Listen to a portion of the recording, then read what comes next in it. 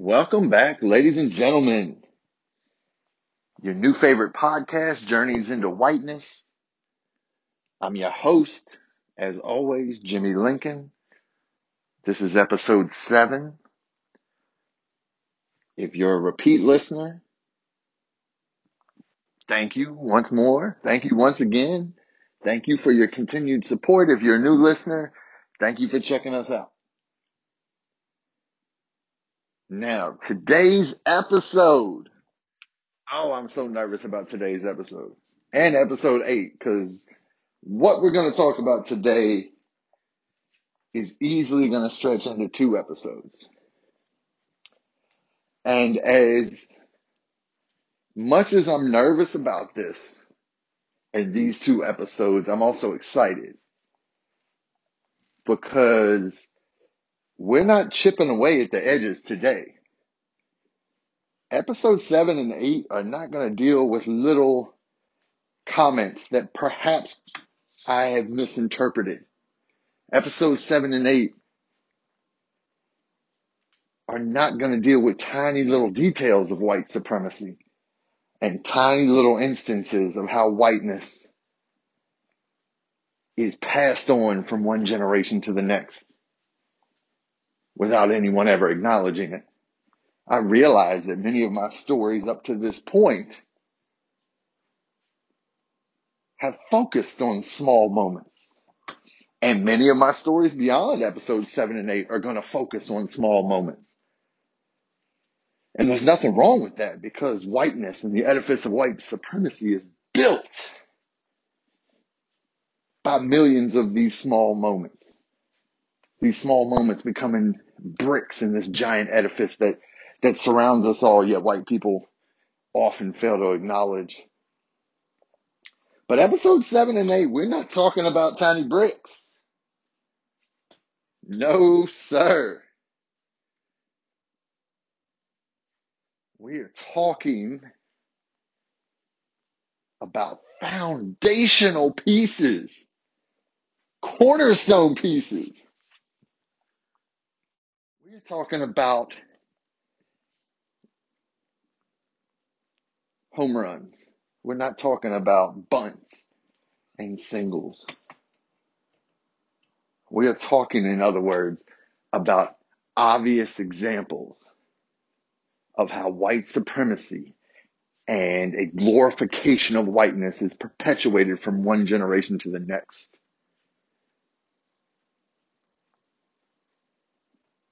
We're talking about textbooks, and we're talking about what students in the state of Virginia learned about black people and about white people and about indigenous people and about women, though we're going to focus,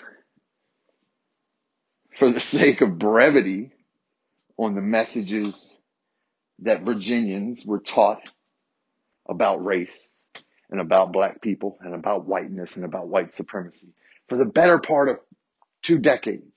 And in some cases, even longer. We're going to look at the 4th grade Virginia history textbook entitled, simply enough, Virginia's History, that was used in my state from 1957, and not just in my state. Let me correct myself. Used throughout my state from 1957 into the mid-70s and in some cases up into the 80s in some school systems in Virginia. So from 57 until about 75, it was used across the state, every single school system. And then some individual school systems into the 80s continued to use it. And I have still heard stories in 2020, and this scares the shit out of me. I've still heard stories of teachers that continue to use it as a supplementary text. And you'll understand why this scares the shit out of me when we start digging into what this textbook said.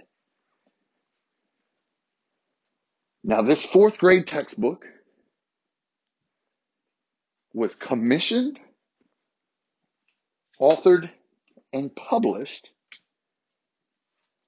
under the auspices of the state of Virginia, Virginia's General Assembly, and it was created at the same time that a seventh grade textbook was created for students in Virginia's junior highs and then later middle schools to learn about Virginia and a bit of American history, and then an 11th grade textbook. So we can look at this fourth grade, seventh grade, and 11th grade textbooks.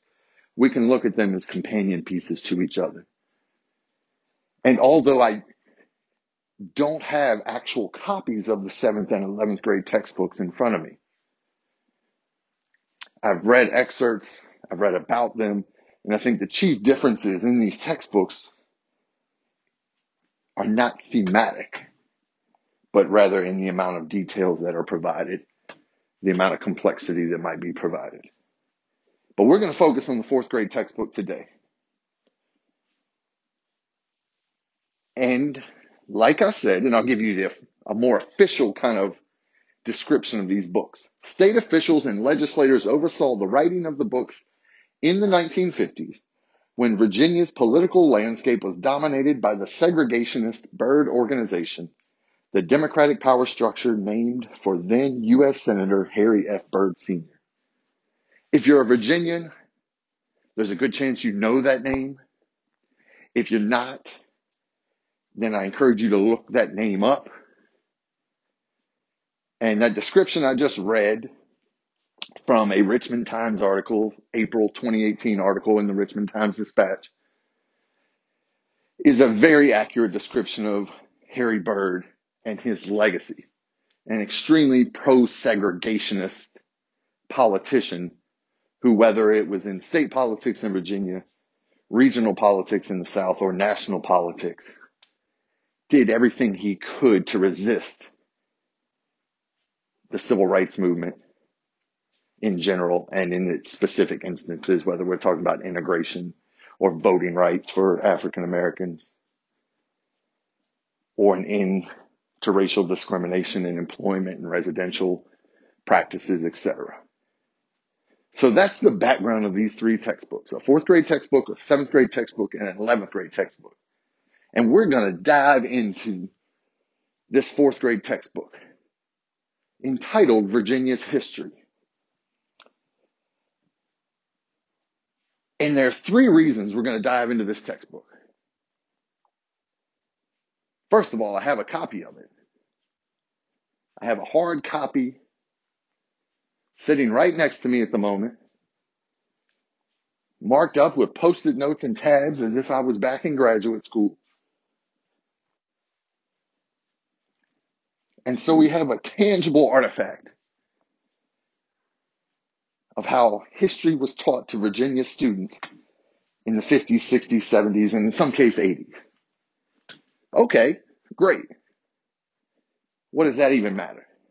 Well, here's the second reason we're talking about this fourth grade textbook. It matters because I'm hoping to use this textbook as a means to helping myself, helping my listeners understand why it seems like in 2020, different groups of Americans, when we discuss civil rights and when we discuss the movement for Black lives, and when we discuss this reckoning that America still hasn't fully achieved, this reckoning with our racist past and our current racist present, and this reckoning with the deep legacy and deep roots of white supremacy that exist in all areas of our society, it seems like to me at times that different groups of Americans are speaking different languages. That when I talk about the monuments being taken down in Richmond, to some people, it's a long, long overdue symbolic act that the state of Virginia is doing by removing these monuments. And when I stood on a rainy day early in July and watched cranes remove Stonewall Jackson from its pedestal, and you saw the joy in people's faces and you heard the crowd cheering, it was clear that that group of people had a different understanding of these monuments than other groups of people who decry this as the worst examples of cancel culture. And that if Virginia and other parts of the South and other parts of the United States remove these monuments, then we're erasing our history and we're dishonoring not only the past, but these great men from the past. And it's not just monuments when it seems like we have different groups of Americans speaking different languages. Whether it's the discussion about reparations, which scares the shit out of white people, at least in my experience. They don't want to even touch that shit. Whether it's that discussion, or whether it's the discussion about why black poverty is concentrated, whereas white poverty is more widely dispersed. Or whether it's a discussion about residential segregation and how it relates to redlining and white flight. Whether it's a discussion about the current wealth gap that exists between white and black families. Any of these discussions that exist, these necessary discussions, and the solutions to these issues that I just mentioned, these issues that are directly caused, intentionally caused by white supremacy, any of these discussions, at least currently in the summer of 2020, will still lead to some groups of Americans looking at you like you are crazy if you bring up reparations. Like you are insane if you bring up systemic racism. Like you are out of your mind if you suggest that in some ways the Civil War is still with us, and that in many ways the Jim Crow era, the era of segregation, is still with us. You say that to the wrong group of white people, and not only will they look at you like you're fucking crazy, but then they'll get angry as shit, right? And so I'm hoping that by discussing this fourth grade history textbook, it'll better help me understand the language that these people are using and help build some empathy within me. Not necessarily sympathy, but I need to better understand these people. These people who, in my experience, are so adamantly opposed to having honest conversations about race in our country. I need to know where they're coming from. Because my knee-jerk reaction, and I'm sure many of my progressive listeners can recognize this. Shit, I'm sure even my conservative listeners, if I have any, I think I have at least one. Somebody out there gave me a 1-star in a rating a few weeks back. Shout out. Just keep listening. I don't care. Rate it how you want. Just keep listening. Keep tuning in. But my initial knee-jerk reaction to those Americans who don't want to have discussions about white supremacy and systemic racism, and more importantly, solutions to systemic racism and ways that America can finally begin to deconstruct the edifice of whiteness that exists and permeates so many areas of our culture and our politics and our economy. The knee-jerk reaction I have is, fuck these ignorant people. It's a very emotional reaction.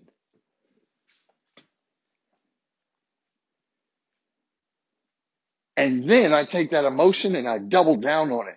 And I think to myself, or I maybe say out loud, that they're just ignorant.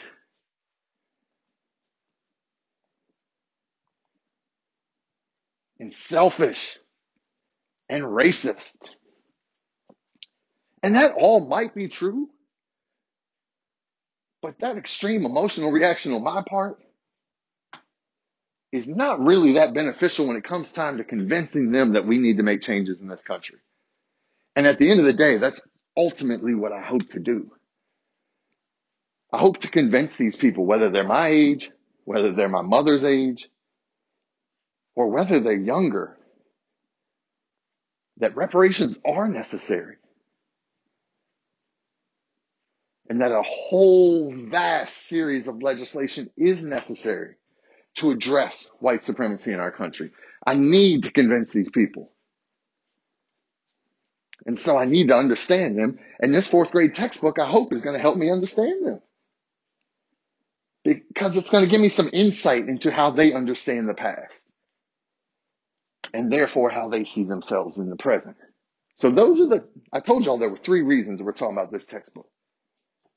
Specifically, this fourth grade textbook that was used across the state of Virginia for the better part of 20 years. And I said one reason was I had a hard copy next to me.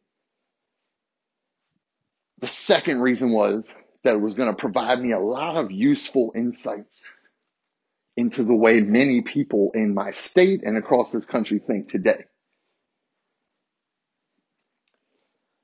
The third reason we're going to talk about this textbook, Virginia's History, is because the primary author of this textbook was my grandfather.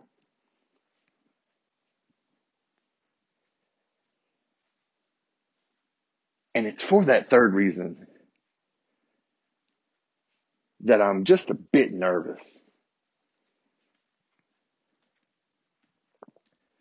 And I'll talk more about it in episode 8, what exactly my relationship was with my grandfather and how my grandfather is viewed by not only me and my brothers, but by my entire nuclear and extended family.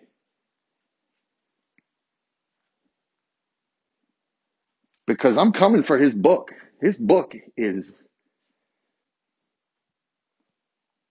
as white supremacist as you could be, just about. As racist as you could be. We're not talking about, I told y'all a few minutes ago, this book is not trees. This book in many ways is the fucking forest. This book is a cornerstone piece to understanding how white supremacy and systemic racism is reproduced generation after generation.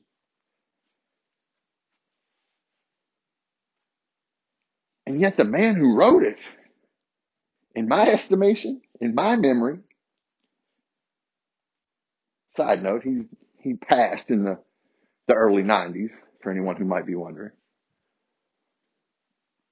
The man who wrote this vile piece of history, I have nothing but positive memories of. And I guarantee you, if you're hanging out with me or anyone in my extended family at a Thanksgiving or a Christmas or some other random event where we're gathered, you'll never hear even a neutral word spoken about this man. And so, episode 8, after I'm done tearing this book apart, I'm going to try to walk y'all through all of my emotional reactions to simultaneously loving someone and hating this weapon that they created. Because that's what this textbook is. It's a weapon of white supremacy. I can dress it up with all kinds of euphemisms. And I guess in some ways, weapon is a metaphor. I get it. But it's not a euphemism. This is a weapon. This book did damage. This book does damage. Because there are still millions of Americans, hundreds of thousands of Virginians who still live their lives and who still identify themselves and their communities based on what this book taught them. So that third reason is going to be the focus of our next episode. Me kind of personally figuring out what the fuck to do with my feelings about my grandfather and what it means, what all this means. But we're going to start with his book. And we're going to start by looking at it in detail to see exactly what it has to say. And maybe more importantly, what it doesn't have to say about white people, about black people, about race, racism, white supremacy, segregation, the Civil War. We're going to look at all that. And we're going to talk about the images in the book. Because it's a cliche, but I think there is a lot of truth to the statement that a picture is worth 1,000 words. And there are 152 beautiful, hand-drawn pictures in this book. They're really a sight to see. And we're going to talk about what those images do and do not say about white people, black people, and systems of white supremacy. Promise I'm not going to nerd out on y'all. Not too much anyway. But I really do think if there are any two episodes of this podcast that are essential, I think it's this episode and the next. Breaking down this language that to me is foreign. And I think to many of us, quote unquote, progressives, or many of us who think of ourselves as woke, and to many black people, if not all black people, the language of those who disagree with us is so foreign that it can be hard to wrap our minds around this shit. That it can be hard for us to understand why the fuck slavery is celebrated and why the fuck we celebrate people who own slaves and why we celebrate the Confederate flag or even accept this existence and why we can't recognize the legacy of white supremacy and how it manifests itself presently. So I'm hoping that by breaking down this book at a granular level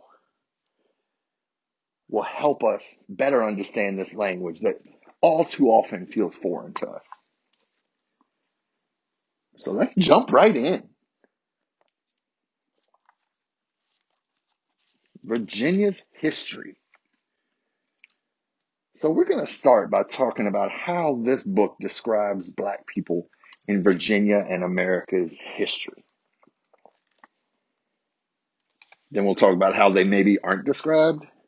Then we'll get into images, periodization, and lastly, dip into a little bit of how various white people are described. Because all of this is going to help us better understand the language of those who so often seem unable to recognize systemic racism as it exists in our country. All right. First thing I got to talk about on page 42 and 43 of this book, John Rolfe is introduced. Many of you, maybe most, may know of John Rolfe. He married Pocahontas. They weren't married very long. She died soon after going to England with him. But that's kind of the side note to John Rolfe.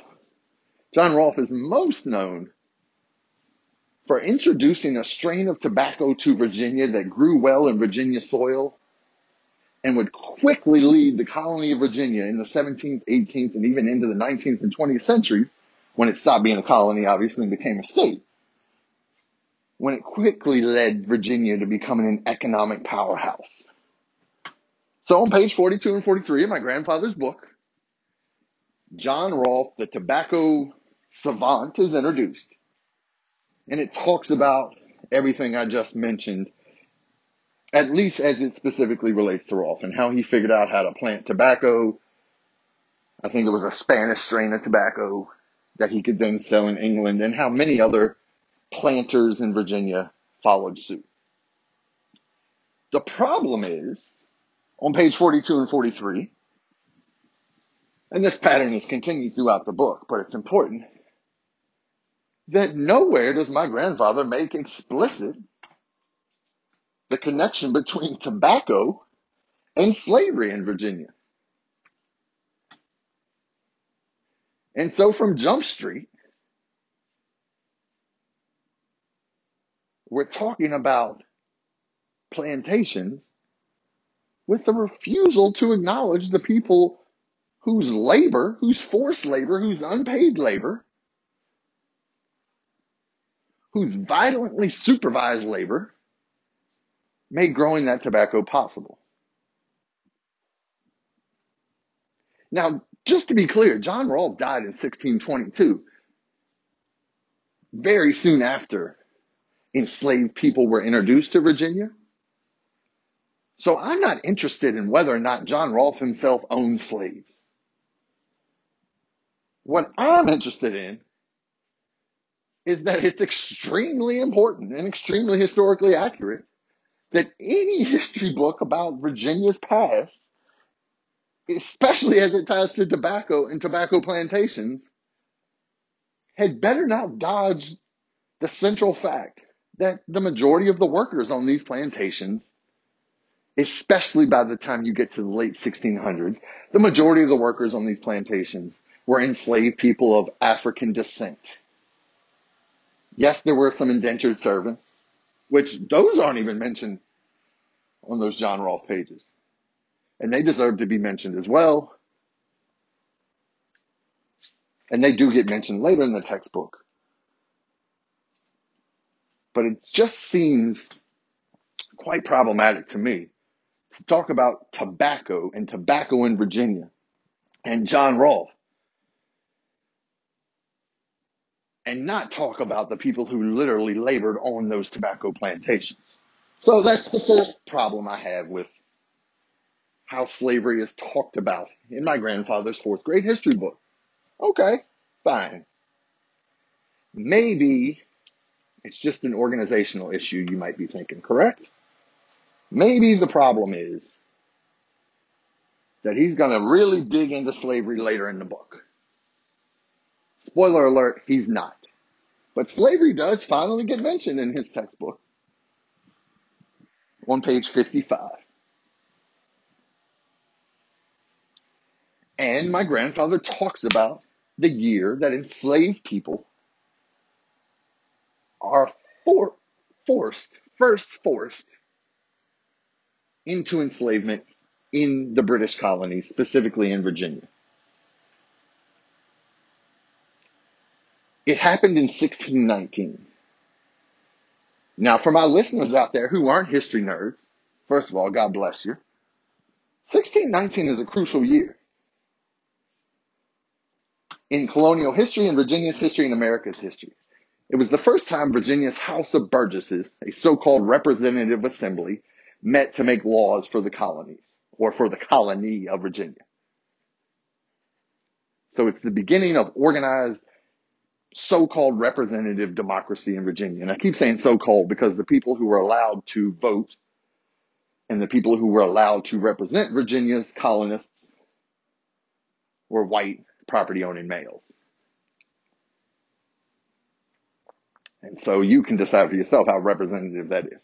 But it's, needless to say, it's a key moment in the development of government in Virginia and therefore in what would later become the United States. 1619. Remember, Jamestown was 1607, so the people of British descent had only permanently been in the New World for 12 years. 1619, a big deal. The other major event that happens in the British colonies in 1619 and happens in Virginia in 1619 is that slaves are first introduced. Let me back up. Slaves of African descent are first introduced to Virginia's colonies, to British colonies in Virginia. The Mayflower wasn't until 1620. So think about that. Slavery is older than Thanksgiving, older than Squanto, older than the Mayflower. Even today in 2020, if you were to go through Virginia's elementary schools, I guarantee you that message is not clearly conveyed. Kids have been, and we can talk about how problematic Thanksgiving is in a future episode, but kids have been dressing up like pilgrims and Native Americans for more than a century now, celebrating this uniquely American holiday without any real acknowledgement that the Mayflower didn't even show up in Massachusetts, or what would become Massachusetts, until after enslaved people from Africa were introduced to Virginia. To me, that's critical. It's super critical because it acknowledges, it's proof that you can't talk about America, that you can't talk about the United States without talking about people of African descent. Because other than that brief 12-year period, which literally maybe 1,000 people of English descent or British descent, because maybe there was some Irish and Scots Irish. Other than those 1,000 people who made it to Virginia between 1607 and 1619, black folks have been in what would become the United States from day one. And in fact, if you want to get technical, there were enslaved people of African descent in Spanish colony of Florida, or Spanish colonies in Florida, going back to the 1500s. So in fact, if we really, really want to get technical, black people predate English people in terms of the land that would one day become the United States. And that's important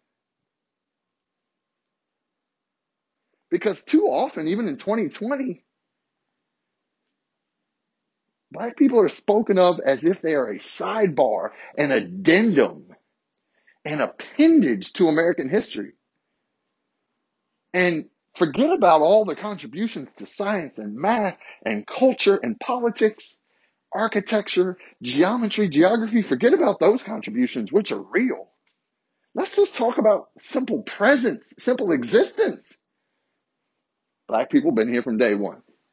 So 1619 matters. Let's see what my grandfather has to say about 1619 in Virginia. So the chapter starts and he mentions the House of Burgesses stuff that we talked about. And then he writes 5 sentences about the beginning of slavery in the British colonies, or to be accurate, the beginning of the enslavement of people of African descent. Because there was some enslavement of indigenous people prior to 1619. Here's what he says. A second important thing happened when the first, I paused because I forgot there was a word that my grandfather uses over and over in his textbook that I'm going to use, and it's not the N word. Calm down. It's not that N word, but it's another N word that I'm going to read, not just because it's in the textbook, but because I'm worried if I just replace it with N word, then I'm going to confuse y'all and you're going to be thinking about the worst N word. That's a word I would never read or say, even as a teacher, when it shows up in documents and stuff that we read in my history classes. My students don't need to hear me repeating that word. They can see it right in front of them. They can read it for themselves. But this N word, which a lot of my older listeners are going to be very familiar with, is still pretty offensive today. But it's how my grandfather refers to black people throughout his textbook, which makes sense if you're thinking about when this textbook was published, which was 1956. So sorry for that little tangent. I know y'all are used to them by now. My tongue works a lot faster than my brain. But that word, I saw it on the paper and I was like, ooh, I better talk about it. So here's what my grandfather says about 1619 and the first appearance of enslaved persons of African descent in the British colony of Virginia. I quote, a second important thing happened when the first Negroes were brought to Virginia from Africa. There were about 20 of these Negroes. They were sold as servants to some of the planters. Soon, other Negroes were brought to Virginia. They helped the planters do the work on their plantations. That's it. That's what he says. And he doesn't talk about slavery for another 30 or so pages. Now, we know the number of people that were brought. One of the primary sources that gives us some indication of how many enslaved people showed up in Virginia, and we think it wasn't actually in Jamestown. It was probably somewhere in the Hampton area, a little upriver, up the James River. Because John Rolfe himself wrote in a diary about 20 or so people showing up and how they apparently were purchased with food. So that was the medium of exchange. Victuals, I think, is what he says in his diary. Such a great freaking history word, victuals. So 20 enslaved people of African descent show up in Virginia in 1619. Notice how my grandfather writes about them, because language matters. Language shapes how we think, and our thoughts shape how we act. So language matters.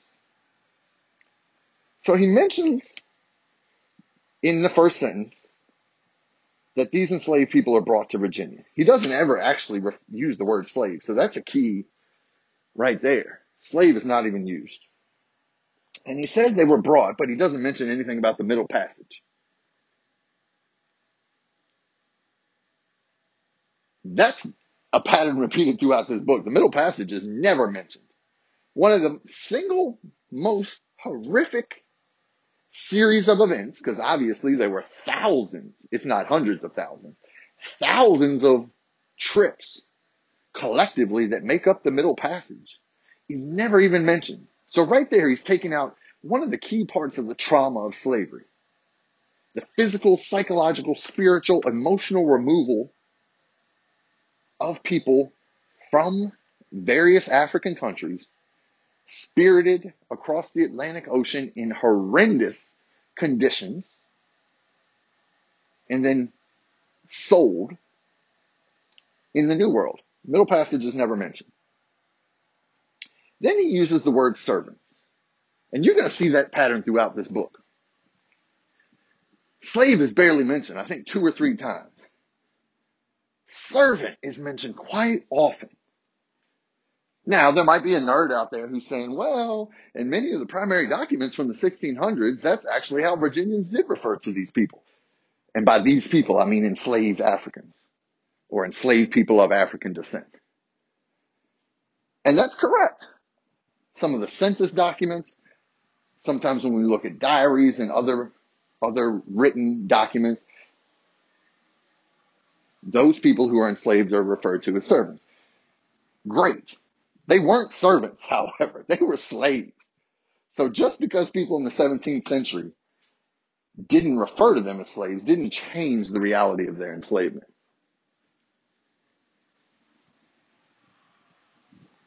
So that's another thing. Servants is used instead of slaves. Then, the second to last sentence, soon others were brought to Virginia. Others.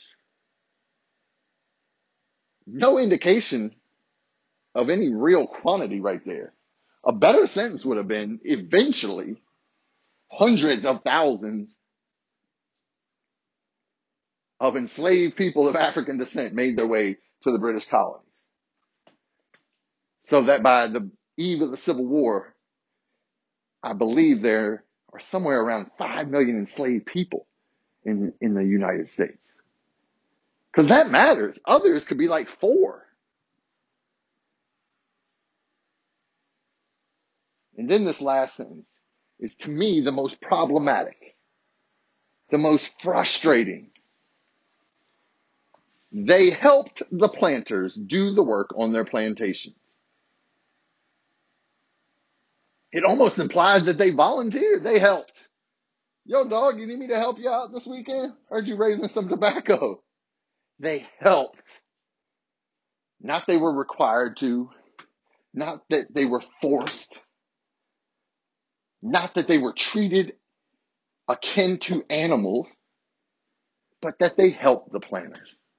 It also implies that these planters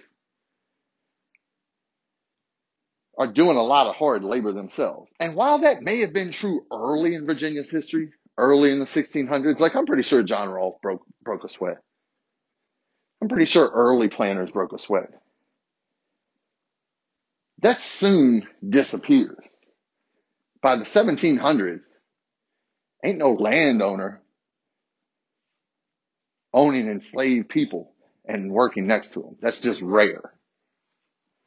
But that sentence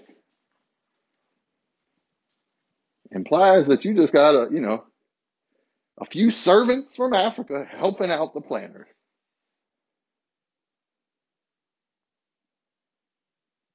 That's some powerful language, especially when we take into account that these enslaved people aren't mentioned again for another 30 pages.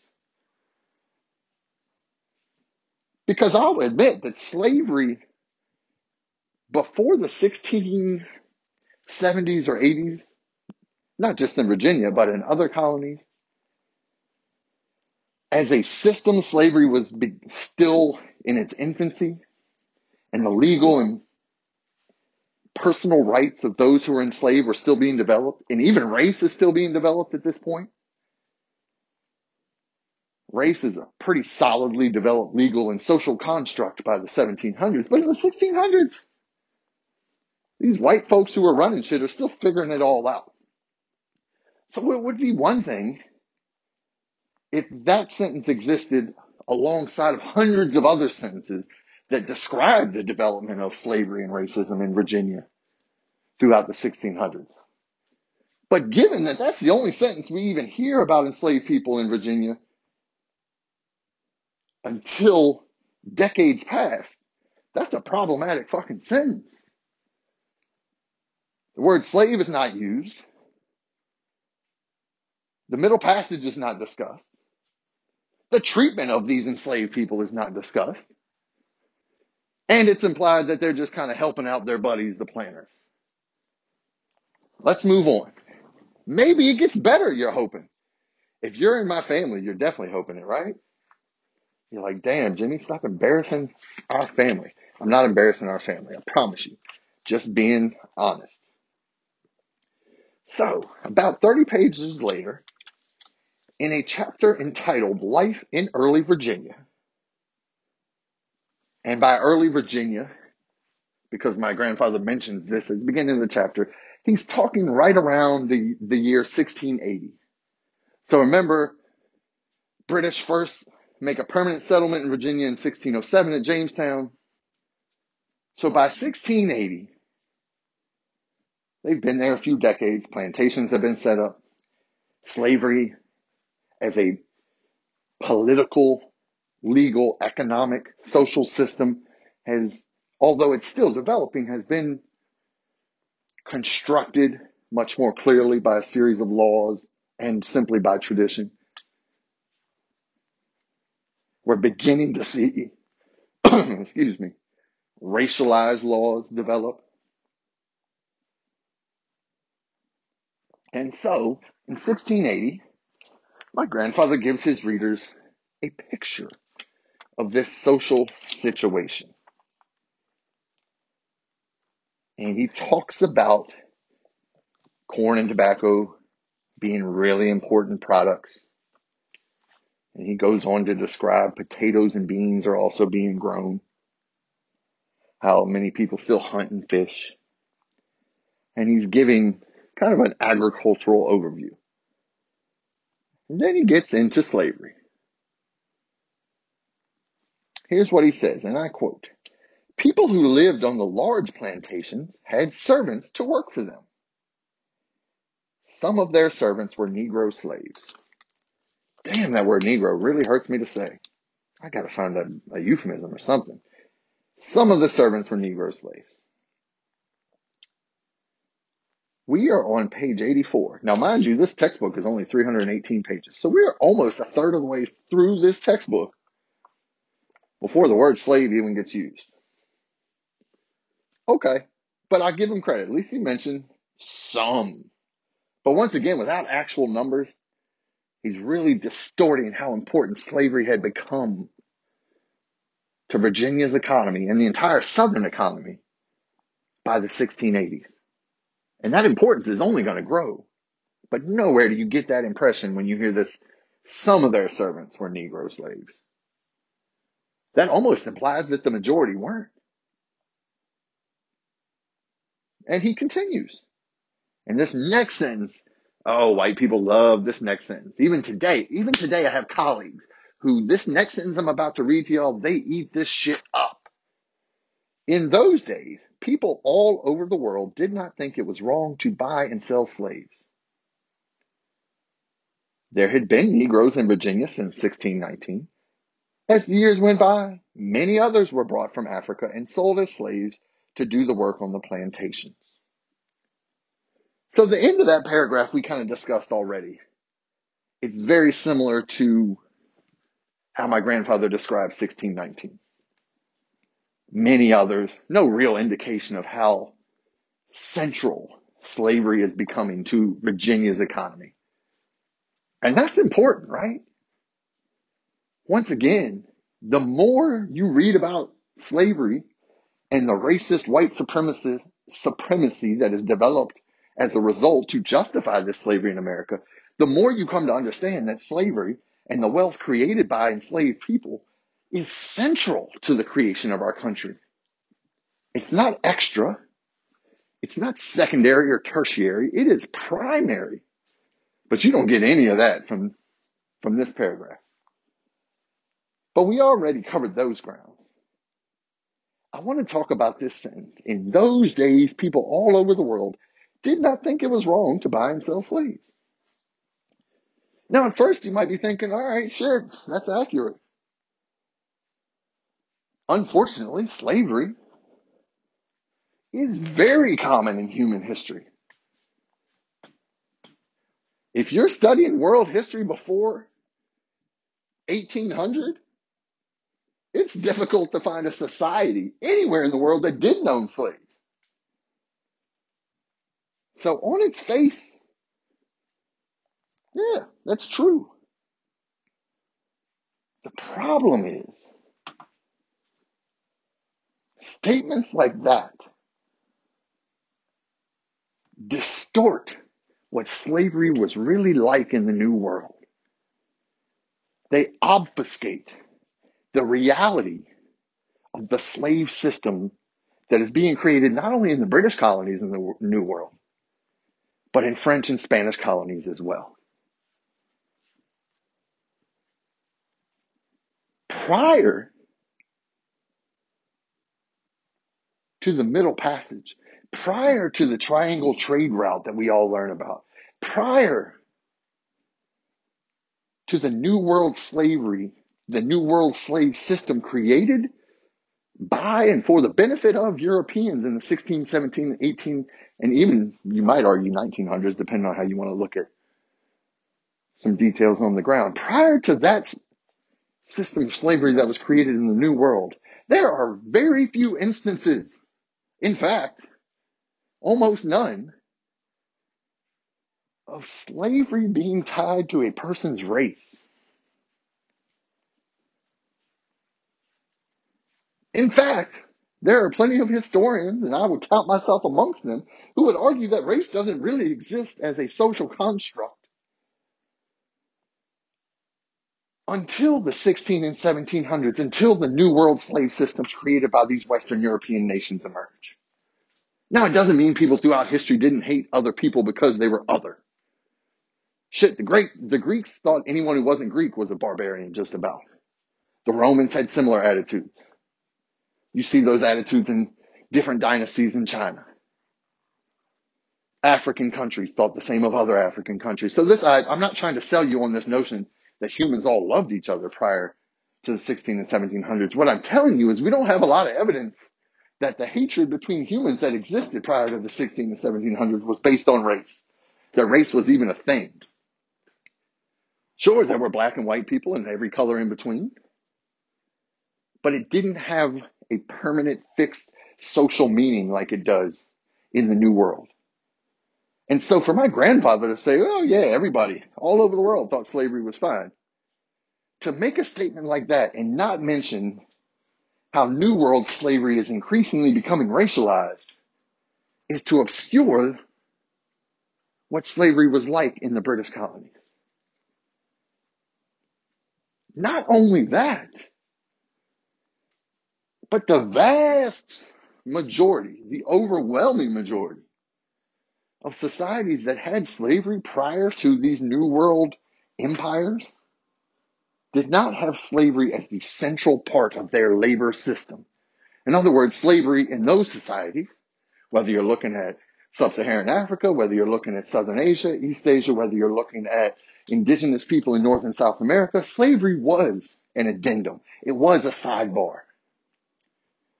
And in most of those systems, enslaved people had various amounts of civil and political rights.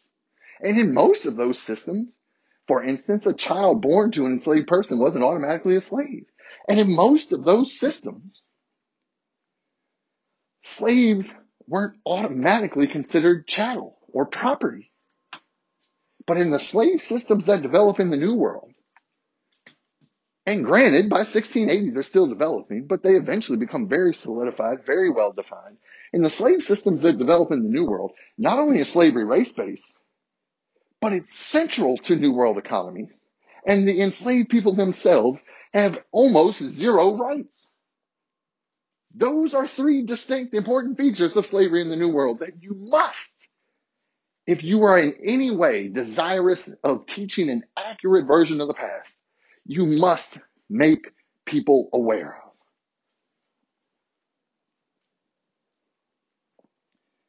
If not, they're going to grow up thinking slavery is not a big deal, that slavery happened everywhere. You hear dumbass white people all the time talking about their so-called, these fictional ancestors of theirs thousands of years ago who might have been enslaved. And one of the reasons they think this is because of textbooks like my grandfather's. Note, as well, we still haven't heard any mention of the Middle Passage. We still haven't heard any mention of what it was actually like to be a slave, what a slave might have thought or felt. We don't even have a fucking name of a single enslaved person.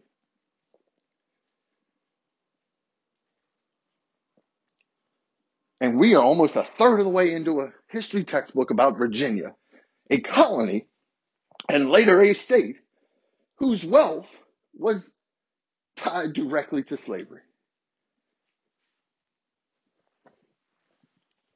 Let's move on. We're going to finish off today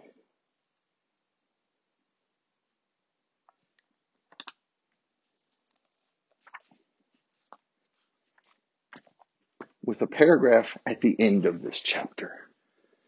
Remember, the section I just read to you about slavery in Virginia in the 1680s was part of a larger chapter about the social life of Virginia.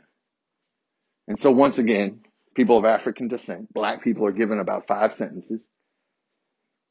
Slavery is talked about as being very benign. It's talked about as being very incidental almost to Virginia. There aren't any numbers. There's no description of what it's like to be a slave. And then at the end of this chapter, like any good historian, my grandfather makes sure he summarizes everything that came before in the chapter. Here's the takeaway he wants for his readers, his 4th grade readers. The people who came and the people who were born in Virginia worked to build homes and churches and schools. All of them breathed the free air of a new world, and they grew to love freedom. Now that's an inspirational coda. Shit. That is some patriotic shit right there, Granddad. Makes me proud to be a Virginian. Breathed free air and grew to love their freedom. All of them.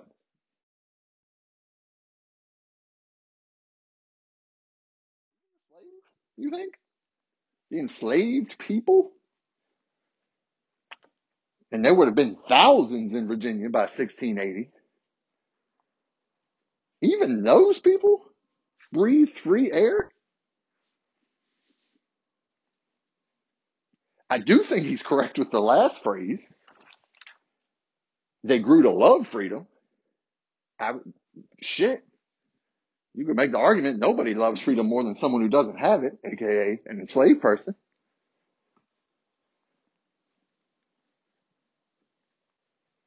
But this is a dangerous, once again, obfuscation, a dangerous clouding of the truth. There's no way anyone who's dealing in accurate versions of the past could say that in 1680 in Virginia, all of them breathed the free air of a new world. Not only does that basically erase the enslavement of thousands of people, it does the same with people who were indentured or people who didn't own land and couldn't vote for representatives in the House of Burgesses. So that's a problematic statement on many levels.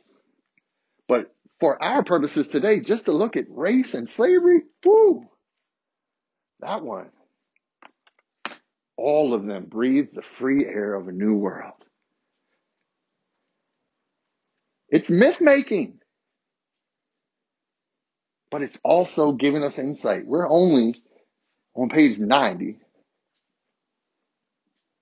of this fourth grade textbook. And I say only, it's like I mentioned earlier, that's about a third of the textbook. And already I think my listeners can see how this textbook